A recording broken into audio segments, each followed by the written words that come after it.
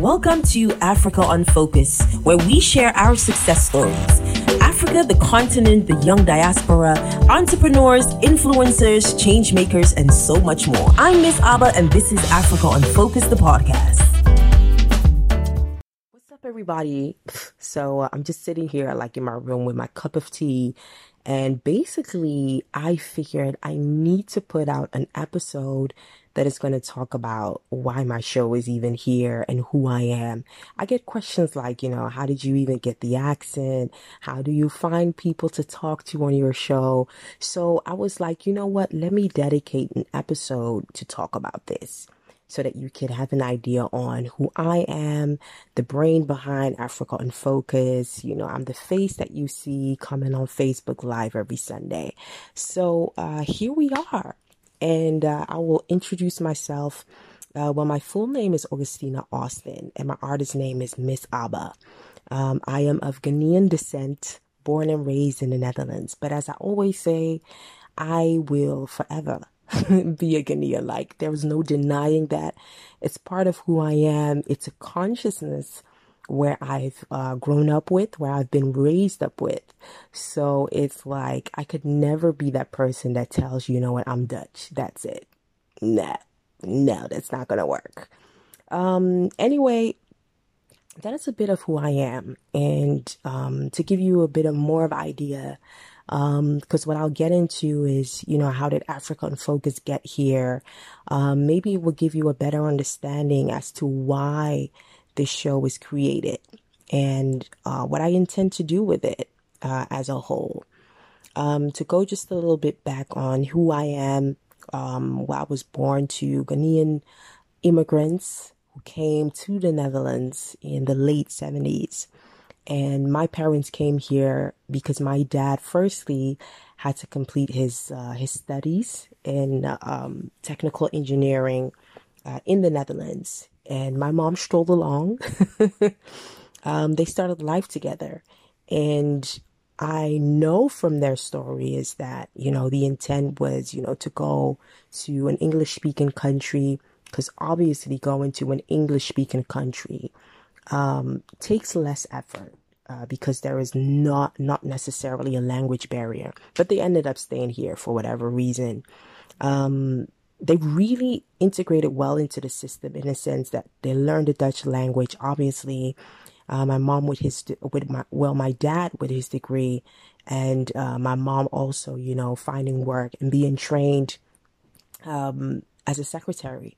You're gonna have to learn the language, and both of my parents, really taught me because I'm the second one of three sisters.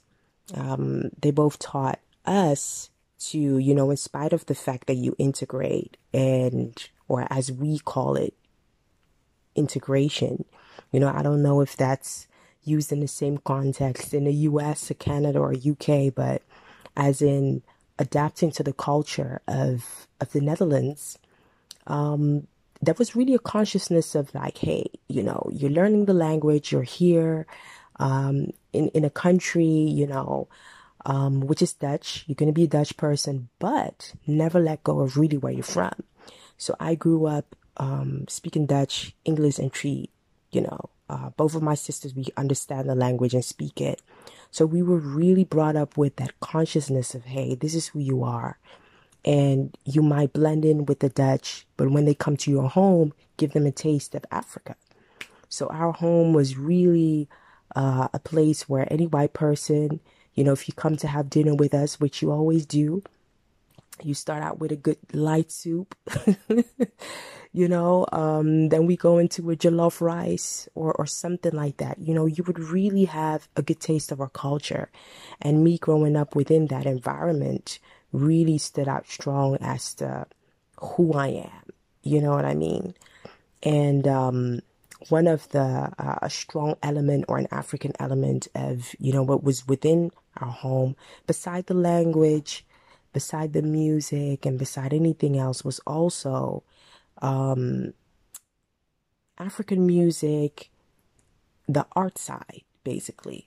Back in the day, back in the 90s, I'm talking about the 90s, my dad was a co-organizer of African Festival. And it was large, it was organized at a football stadium in Delft. At that time, it was one of the few African festivals organized. And being there, being around the music, the live music, the audience, and really having that love for Africa allowed me to not give up my African side because I thought, the Netherlands or whatever is better. So I really grew up into that.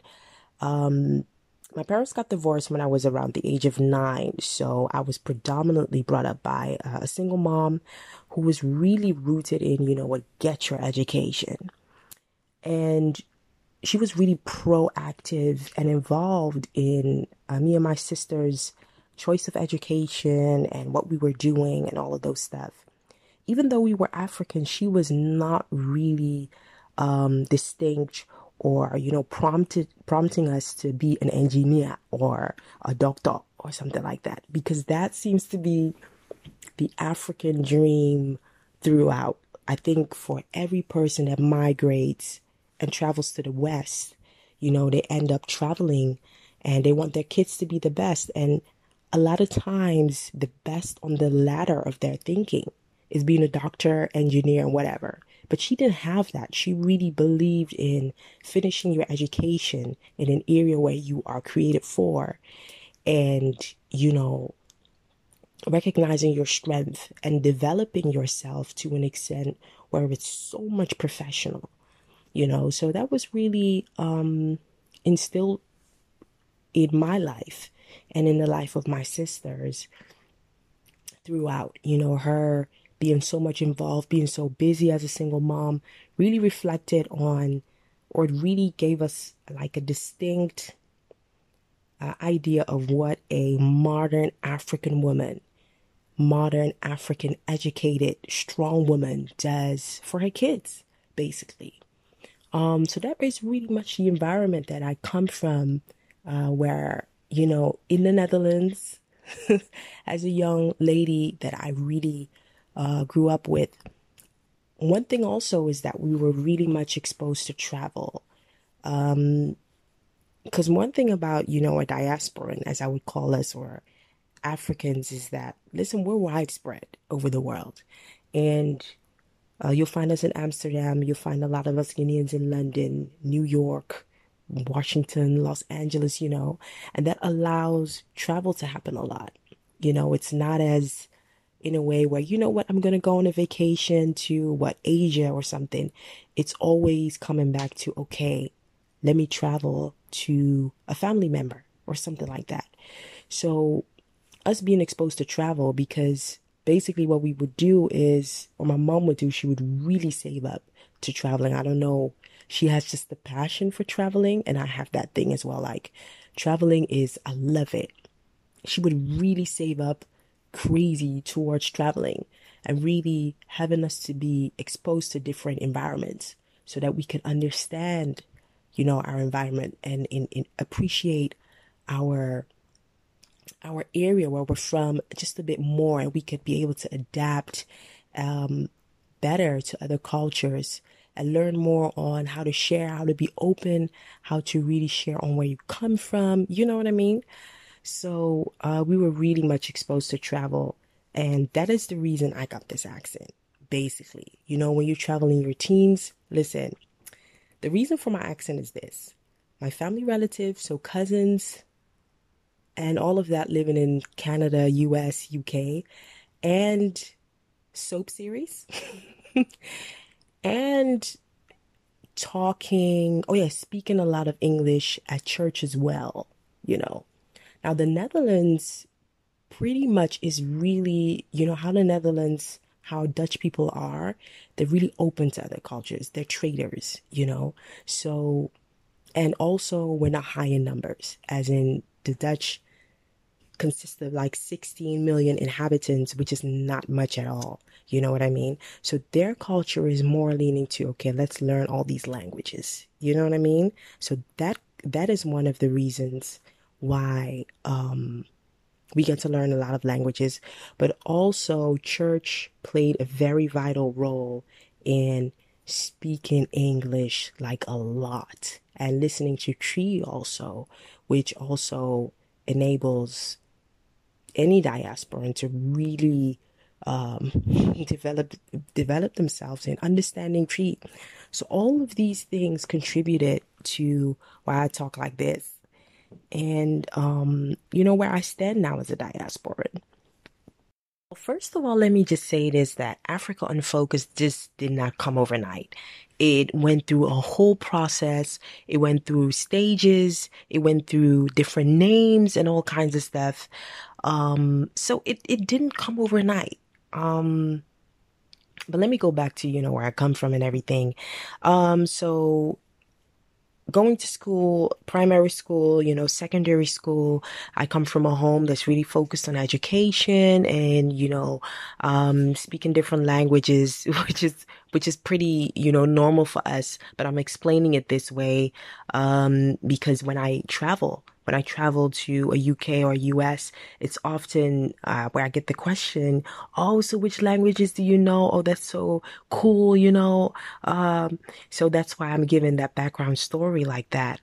And so I went to secondary school, which was not easy. I mean, I'm not a dropout, but how do you call it? I've repeated. I have had to repeat a class. So I had my tough road, at secondary school. But, by the grace of God, I pulled through and was able to get my diploma to finally reach that stage of going to university. We call it university or University of Applied Science to be specific. I finally got there. And when I finally got there, I opted for international business and management. I knew that business was my thing. I knew that I wanted to do something international pretty much because we had been taken out to travel. Um, you know, my interest and even that of my sisters to really settle or to work anything international related really became strong in us. We all knew that, hey, if it comes to wherever God is going to take us within our destiny, it would definitely be abroad. So I really had a strong sense of that. And besides, for some reason, I master English better in writing than in Dutch. So I knew, like, if I was gonna be, balling in this area, let me opt for English because that's really the area where I can express myself fully and where I know that carries something for me. So on as I go, opted for international business and management studies. After the first year, I just knew that this was not for me. And two subjects confirmed all of it. First one was quantitative research. Ugh, listen, explaining formulas without a calculator is not my thing, the thing is with me, I have had to discover and really had to accept that my strength is being creative, the calculation of things. I need to get somebody for that. So, and the other subjects was logistics because that was super boring. And I talked to my mother and I said, you know what, after the first year and also with my educational coach or as a mentor, school mentor, I talked to him about it and I was like, I've really had to think about it and search deep into who I am and where I want to go. And I knew that I wanted to do something with magazines, editorial, creating content actually was what I really wanted to do. So he agreed and supported me with that. My mom also supported me with that. Like she has supported me in anything. Just the main goal for her was just get educated, make things professional, sharpen whatever it is that you have. And that's really something that I appreciate from her. So as I looked to which kind of subject fall in line with what I do, and then I ended up choosing communications. And communications, I mean, I love that study. First of all, you didn't have to go to class that much. That was number one. And number two is that there were subjects that I really mastered. The graphics area I mastered, the speaking area I mastered, the branding area I mastered. Of course, there were a couple of weaker points, but these were really my strengths. And I ultimately finished that, and I ended up being really a happy, happy person. So one thing that happened is, and I talked about this at a speaking event called Hague Talks, about my interest for magazines. You know what I mean? I explained that I came to a point of really being frustrated with Dutch magazines. I signed up for Glamour magazine. It was just the launching of the magazine, and the first year round, the magazine costed about €1. So I was like, you know what, let me sign up for this. I signed up, and at that moment in time, you like sign up and you receive a application gift, and it was a Lancome Juicy Tube. And I am so fond of Lancome Juicy Tube. Juicy Tube is the plug, like really. And I got 3 of those. So I was super happy. And plus it was a magazine that I enjoyed reading. We covered things about stars and everything and fashion, which I really loved. Although the hair tips were totally irrelevant to a black African girl like me. I still enjoyed reading it. But at some point when they celebrated their 25th edition, they had a special edition where they kind of outlined all of the covers that they had. 25 of them lined up, and I realized no black woman was on there. You know what I mean? I was like, are you serious? And not even a Beyonce, And that's when it hit me that, if it comes to the success of these magazines, there are no black people involved. There is nothing this magazine has that speaks to a girl like me, So I ended my subscription basically because I was looking now for content that would speak to me in regards to fashion, style, hair care, relationships, and so much more. And this was, let's say, around 2010. And 2009 actually was a year where I won Face of Ghana. Yes, I was a pageant queen. And it also ended up being the year where I started as a presenter. I started out doing gigs and going to events and presenting. In 2012 is where I officially started as an independent presenter, getting paid for it, So this was 2010-ish, and I was still, in the course of my education, communications, and I was like, listen, I need to find something that really speaks to me as a young African lady. And one thing that I really drew inspiration from was the BET and all of the blogs that I read at that point. There were a couple of blogs that I always read, and that focused on music and entertainment, The Young Black and Fabulous, Gossip, So I was really looking at these platforms because they really represented a culture, which I loved. It was in America, spoke to black people and even black people enthusiasts. And I was like, listen, we need this. And when I say we, is not black people internationally, because obviously an Ebony magazine could have replaced my Glamour magazine crush.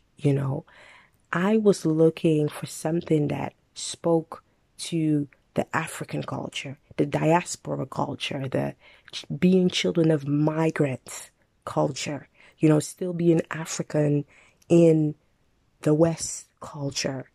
That was really the content what I was looking for. So I talked to my sister about it. She was like, why don't you start a blog?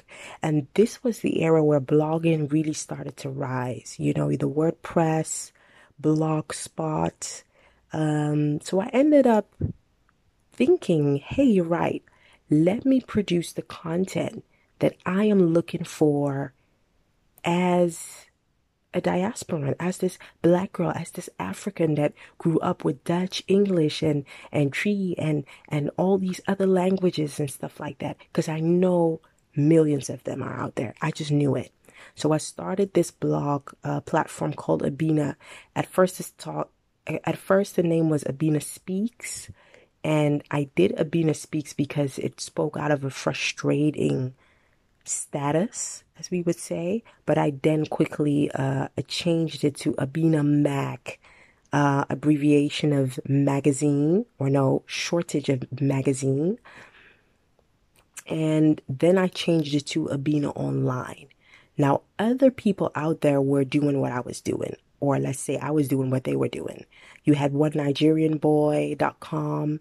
At that time, Amiao Deborah, but he really focuses on the Ghanaian market. So there were a few that were really out there, doing that thing. You had, what's this called? Is it NigerBella? NigerBella was there as well, but they obviously focus more on the Nigerian market. And I needed a platform that focuses on Africans living in the West, So I started this blog, created content, started writing about H&M taking on African print. I started writing about our black hair treatment regimen. I started writing about what's her name, the lady. Well, she was editor-in-chief of Italian Vogue. She passed away, rest in peace. Can't get her name right now. She traveled to Ghana and Nigeria for fashion, and I started writing on that type of stuff. It was really cool. Like, I was really doing the satisfying work next to my studies. And what I would also do is discover, because that was the period 2011, 12-ish, where African Fashion Week started popping up.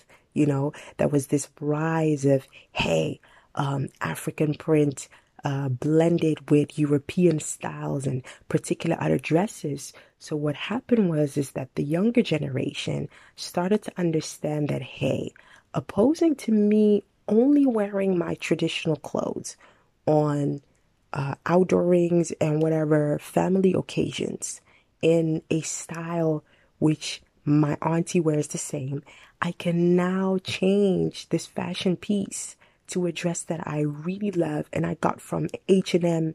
That type of thing started really to evolve. So that was news, that was content for me. So there is where content creators started. And this was 2010. My point of content creating had arrived. Thank you for listening to Africa Unfocused. We air live every Sunday on High Radio from 7 p.m. Amsterdam time. Join the Africa Unfocused platform on Facebook, Instagram, and Twitter at Africa Unfocused, or visit www.africaunfocused.com.